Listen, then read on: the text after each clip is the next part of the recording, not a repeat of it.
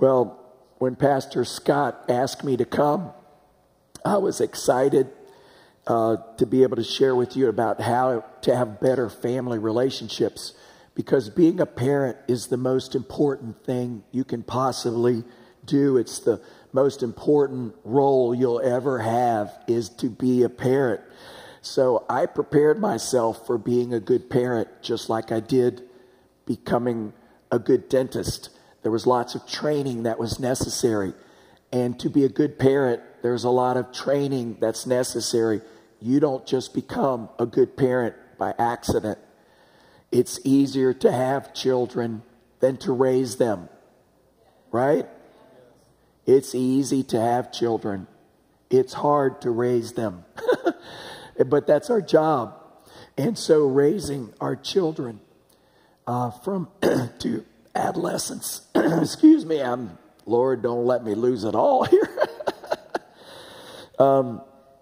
It's a big challenge to help them to develop their faith and to help them to have their faith into adulthood. So when Valerie and I were young parents, we went to every seminar that we could. We read all of James Dobson's books. We read every book we could get our hands on because we wanted to be the best parents that we could be. But now I'm looking at parenting through my rearview mirror. And most of my life, my parenting is behind me. Now I'm at the stage of being a grandparent. But let me tell you a little bit about my life as a parent. First of all, here's a picture of my family as they started out. There's my 3 girls. And here they are now. They grew up. They're 16 of us now. So I now have 8 grandchildren. So I have become a granddad. How many granddads do we have out here today? Okay. I want to learn how to be the best granddad I can be. I may have been a good father. Doesn't mean I'm going to be a good granddad. That's a different role, right? And so we need to learn how to be the best that we can be, because here's my 8 grandchildren. Each one of them, they're on a clean slate. They don't know what they are, but I'm going to tell them what they are. I am going to be their label maker. I'm going to go and I'm going to whisper in their ears, "You're beautiful. You're smart.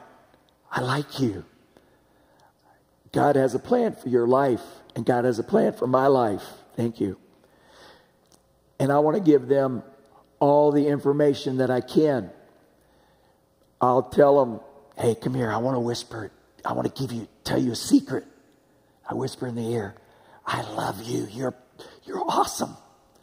So these are the messages that I want to convey to them.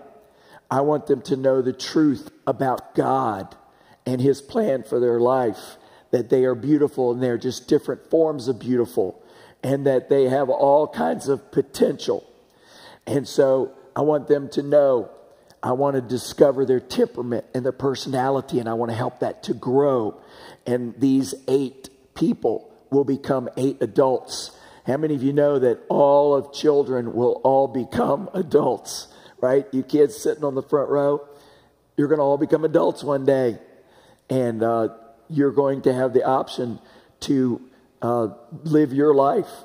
So my job as a grandparent is to put a good label on my kids and on my grandkids.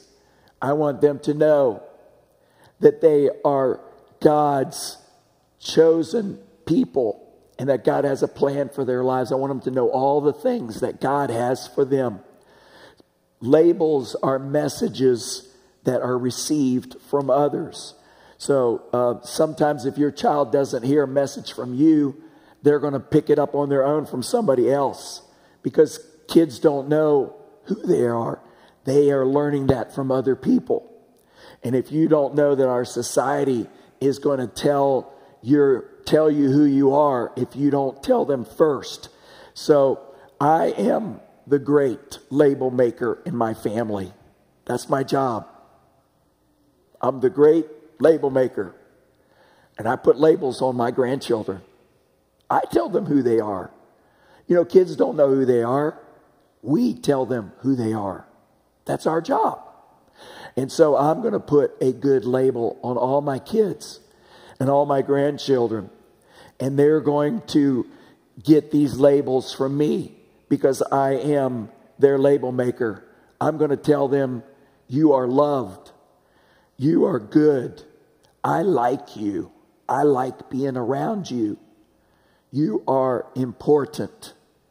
And so when we put the right labels on our kids and our grandkids, then when the world tries to change that, they're going to say, no, this is who I am, right? The world's going to try to put different labels on them. But if you put the label on them first, then they're going to say, no, this is who I am. So that's our job, to be good label makers for our children. Now, they're going to have lots of experiences in life. They're going to have bad experiences. They're going to be successful. They're going to have failures. But if they have the right labels on them from us, then they're going to be able to overcome. But the problem with some of us is that we didn't have the good labels. Somebody put bad labels on us. Somebody told us we were inadequate. We weren't enough. Somebody told us, you're stupid. You're ugly. You're nothing. You're a loser. You don't measure up. You'll never be enough. People will tell you that. But that's not what God says, right? This is what God says. But the world's going to do this. And we've got to counteract that. Now, neuroscience also tells us that there is when you hear a negative message, it releases a hormone called cortisol. And cortisol causes us to be anxious. And they've done studies that when children who hear negative messages about themselves will produce higher levels of cortisol in their system. And then they've also discovered that you have inside of your brain what's called the hypothalamus. And that releases a neurotransmitter. It's called dopamine. And when you hear positive messages, dopamine is released in your brain. And it makes you feel positive, makes you feel good. So when we put good labels on our kids, we're releasing dopamine in their brain. And when we put negative, we're releasing cortisol in their system. So we actually have the power to put dopamine in our kids' brains by what we say to them. So see, God's word has scientific evidence that supports what he says. Now, are you a good label maker? Are you? Are you a good label maker? Or do you just not say anything? You know, if you don't say anything, what does that say? It says you're nothing. But if you say something positive, that you take the effort to be a good label maker, then that makes a difference. And it communicates to our children and our grandchildren that God cares about them, and that God's image is in them, and that God has a purpose for their life. You see, God is interested in developing his image in you. And his image is good, and it's positive, and it's healing. And God is interested in developing the real you that's down inside. Because where is the real you? Can we see the real you? No, we can't. What we see is the outward appearance. We see what is presented to us. The real you cannot be seen. Excuse me. I hate it when speakers drink water. And here I am once, Scott. Well, the real you is concealed inside of your outer appearance. Some of you are so concerned about your outer appearance. You are so into your hair and so into your clothes and so into how you look. Why don't you spend that much effort with the real you? The real you is inner. It's inside there. And that is the part that God looks at. The Bible tells us that the outward appearance is different than the inner appearance. We're going to look at a story out of 1 Samuel. So turn in 1 Samuel to chapter 16. And here's a story about how God sees a man. He sees a man not from his outward appearance, but God looks at the heart. And the Bible teaches us a lot about the human nature. But best of all, God teaches us how we can change and how we can become more into God's image. Because you see, you are adequate to your calling. And God has a calling on your life. And He wants you to reflect His image in your life. So let's look at this story in 1 Samuel. Now, Samuel was a guy in the Bible who was a judge. Here come the judge.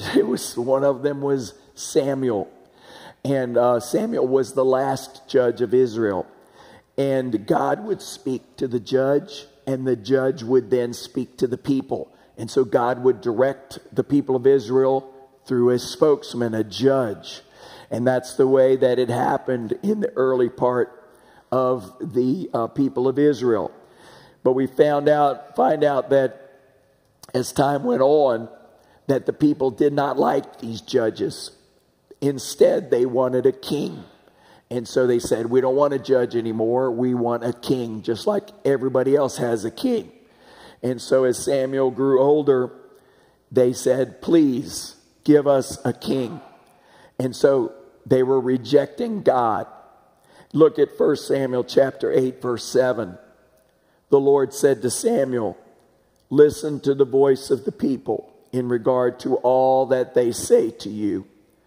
For they have not rejected you, but they have rejected me from being king over them. You see, this was the end of the theocracy. God was no longer leading them. Instead, they wanted a king. So God gave them plan B. So there's plan A, and then there's plan B that God had to develop. Young people, listen to me. Would you like to have God's plan A or plan B? Which one do you want? You want God's plan A for your life? Or do you want Him to have to come up with plan B? You got the choice. You got the choice. God is going to work with you. He's going to love you. He's going to forgive you. But He might have to come up with plan B. And then if you mess plan B up, He's going to come up with plan C. And it's not quite as good as plan A was. But He's going to work with you. He still loves you. But He has to keep adapting to our free will, because that's the way He set it up. But God's plan B was to choose Saul to be the king of Israel. And so God sent Samuel to a guy named Kish. So turn in your Bibles to chapter 9, verse 2. 1 Samuel chapter 9, verse 2. Kish had a son whose name was Saul. And Saul was a choice and handsome man. Ladies, turn to the guy next to you and say, you're a choice and handsome man. Well, there was no more handsome person than he was among all the sons of Israel. For his shoulders and up, he was taller than any of the people. So Saul was tall and handsome in his outward appearance, kind of like me. But he felt inadequate. He felt like he was small inside. Look at verse 21. But I am a Benjamite, of the smallest of the tribes of Israel, and my family is the least of all the families of the tribes of Benjamin. Why then do you speak to me in this way? You see, Saul felt inadequate on the inside, even though he was tall and handsome on the outside. In fact, he was so inadequate in his feelings that when the day of inauguration came, look what he did. Look at chapter 10, verse 21. They looked for Saul. He could not be found. Therefore they inquired of the Lord, has the man come here yet? So the Lord said, behold, he is hiding himself by the baggage. So Saul was playing hide and go seek. If you all played hide and go seek. Well, Saul was playing that. It was inauguration day. He was scared because he was inadequate. He felt inadequate. And so he was hiding under the baggage. But God knew where he was, and he told the people, he's hiding under the baggage. So God knows where you are too. But that's how inadequate that Saul felt. How many of you have ever felt that way, that you were inadequate to God's task, despite his outward appearance and his tall and handsome outward? So as the story unfolds, Saul, because he felt inadequate, he became a people pleaser. And he started listening to people rather than to God. How many of you know that people pleasers feel inadequate inside? That's why they're people pleasers. They're inadequate people. They feel inadequate inside. So they feel like they have to please everybody outside. Well, this goofed up Saul's life. As he was a people pleaser, he would please people rather than listen to God.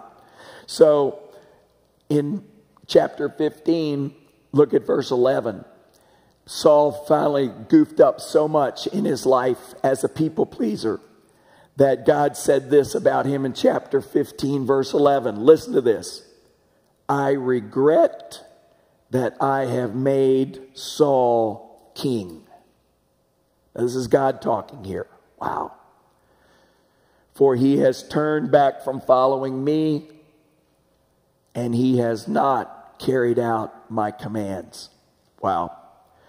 So Samuel was sent by God to remove Saul as king. And so Samuel reminded Saul of his background. Look at verse 17. Samuel said, is it not true that though you were little in your own eyes, you were made the head of the tribes of Israel, and the Lord anointed you king over Israel? So Saul's outward appearance had gotten him a long way, but his inward parts, his inward self, and that's what God sees. God sees the real you. God knows the real you, and God loves the real you. And man sees the outward body, but the Lord sees what man does not see. He sees the real you, because your body is not the real you. Listen, people, your body is not you. Your body contains you. Your body is a container. The real you is down inside. Nobody sees the real you except for God. So don't get so big into your outward body. That's not you. Your real you is deeper than that. It's your innermost being. And so we see here that Saul failed because he didn't realize this. Now look at chapter 15, verse 22. Samuel said this to Saul. Has the Lord as much delight in burnt offerings and sacrifices as in obeying the voice of the Lord? Behold, to obey is better than what? Sacrifice. And to heed than the fat of rams. For rebellion is as the sin of divination, and insubordination is as iniquity and idolatry. Because you have rejected the word of the Lord has rejected you from being the king. And so Saul was dethroned, and Samuel was given a new assignment to implement Plan C. So you see, we go from plan A to plan B, and now we're to plan C. Now, plan C was that Saul was to go to Bethlehem. So look down at chapter 16. In chapter 16, verse 6, then they entered into the house of Jesse. Now, Jesse lived in Bethlehem. Okay, you heard of Bethlehem, right? Well, this is the first time that you hear about Bethlehem in the Bible.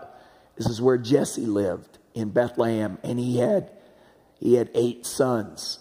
And so God said, go to the house of Jesse, and one of his sons will be my plan C.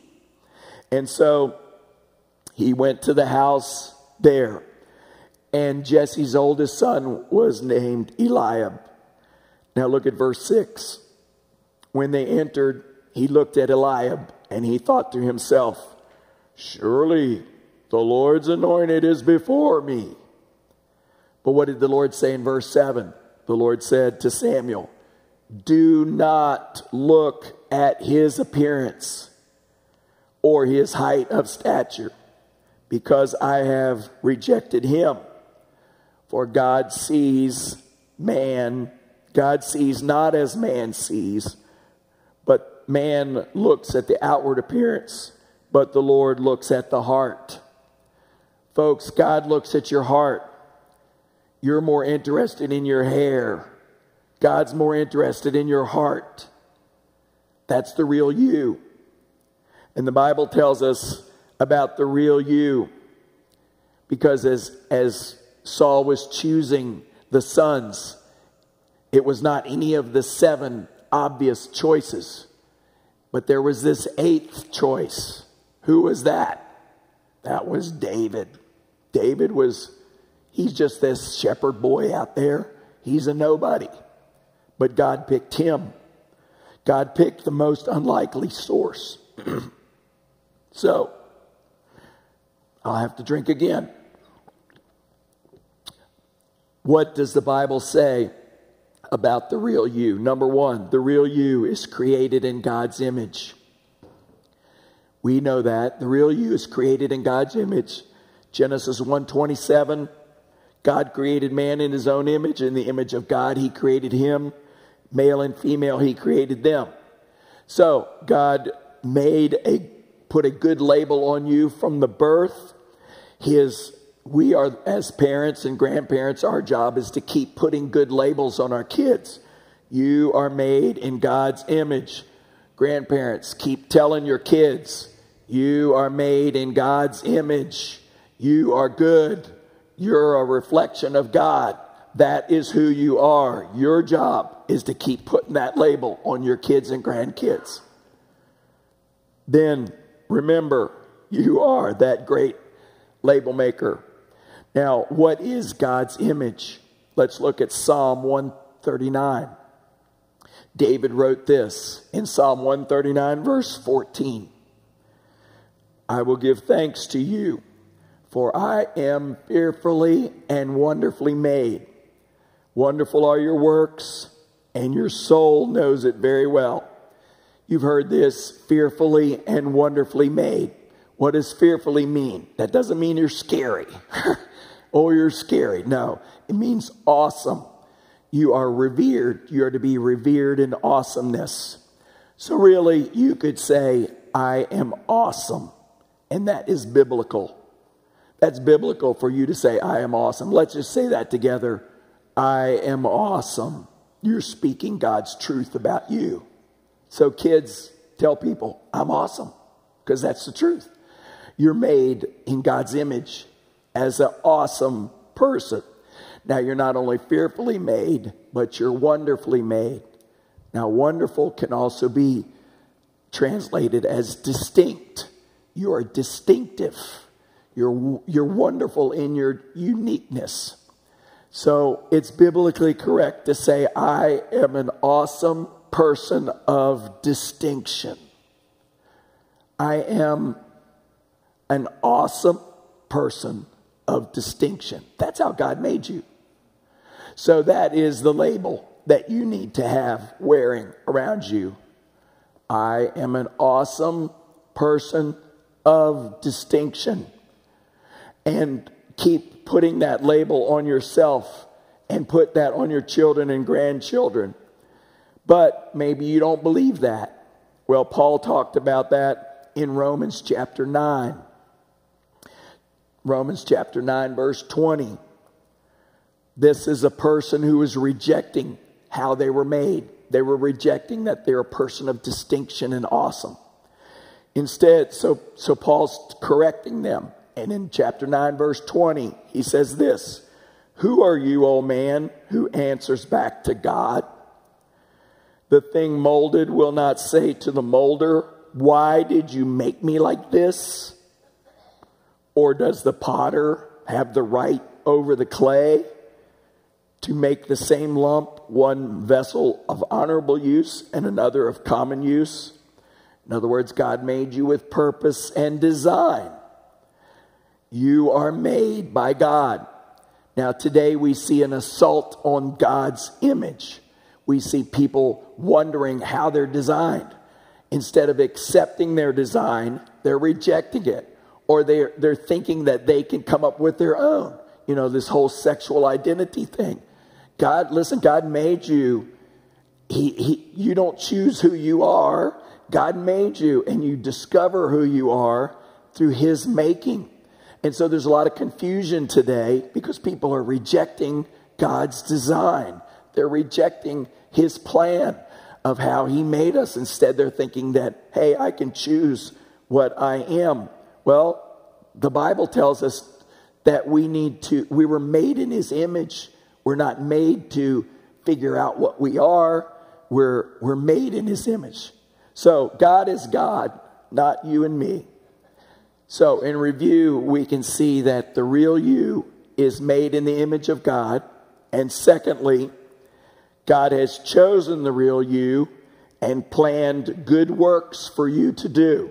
Look at Ephesians chapter 2, verse 10. "For we are His workmanship, created in Christ Jesus to do" what? Good works, which God has planned before so that we should walk in them. God has a plan for you to be in a certain place at a certain time to do good works that He's designed for you to do. You're on a mission. Now, God chose Saul to do a mission. But what Saul did was Saul said, "No, I'm going to do it my own way." God chose David for a mission. David said, "Yes, I'll do what you say." So the question today is, are you going to be more like Saul, or are you going to be more like David? Are you going to do the assignment that God has called you to do, or are you going to reject that and do your own thing? Well, God chose all of them, but they all did not respond properly, because Saul was told to obey is better than sacrifice. So God wants us to obey Him out of love. So my question for you today is the real you being labeled, and do you understand that you are made in God's image? Well, let me pray because I've run out of my voice. I apologize for you having to listen to me. But let us pray together that God will use us to be good label makers and to communicate to people that they're made in His image as awesome persons of distinction, that He's chosen us with a plan for our lives. And that plan is a beautiful plan. Let's follow it. Let's pray together. Lord Jesus, You are awesome, and we want to follow You. We know that You see the real us, the real me inside of here today. The outward me can't talk very well, but the inner me knows that this is your message for us today, that You want us to know that we're made in Your image as awesome people of distinction, and that You have a plan for our lives, that You've chosen us to have beautiful families that communicate Your beautiful truth. So Lord, help us to be like David, not like Saul. In Jesus' name we pray. Amen.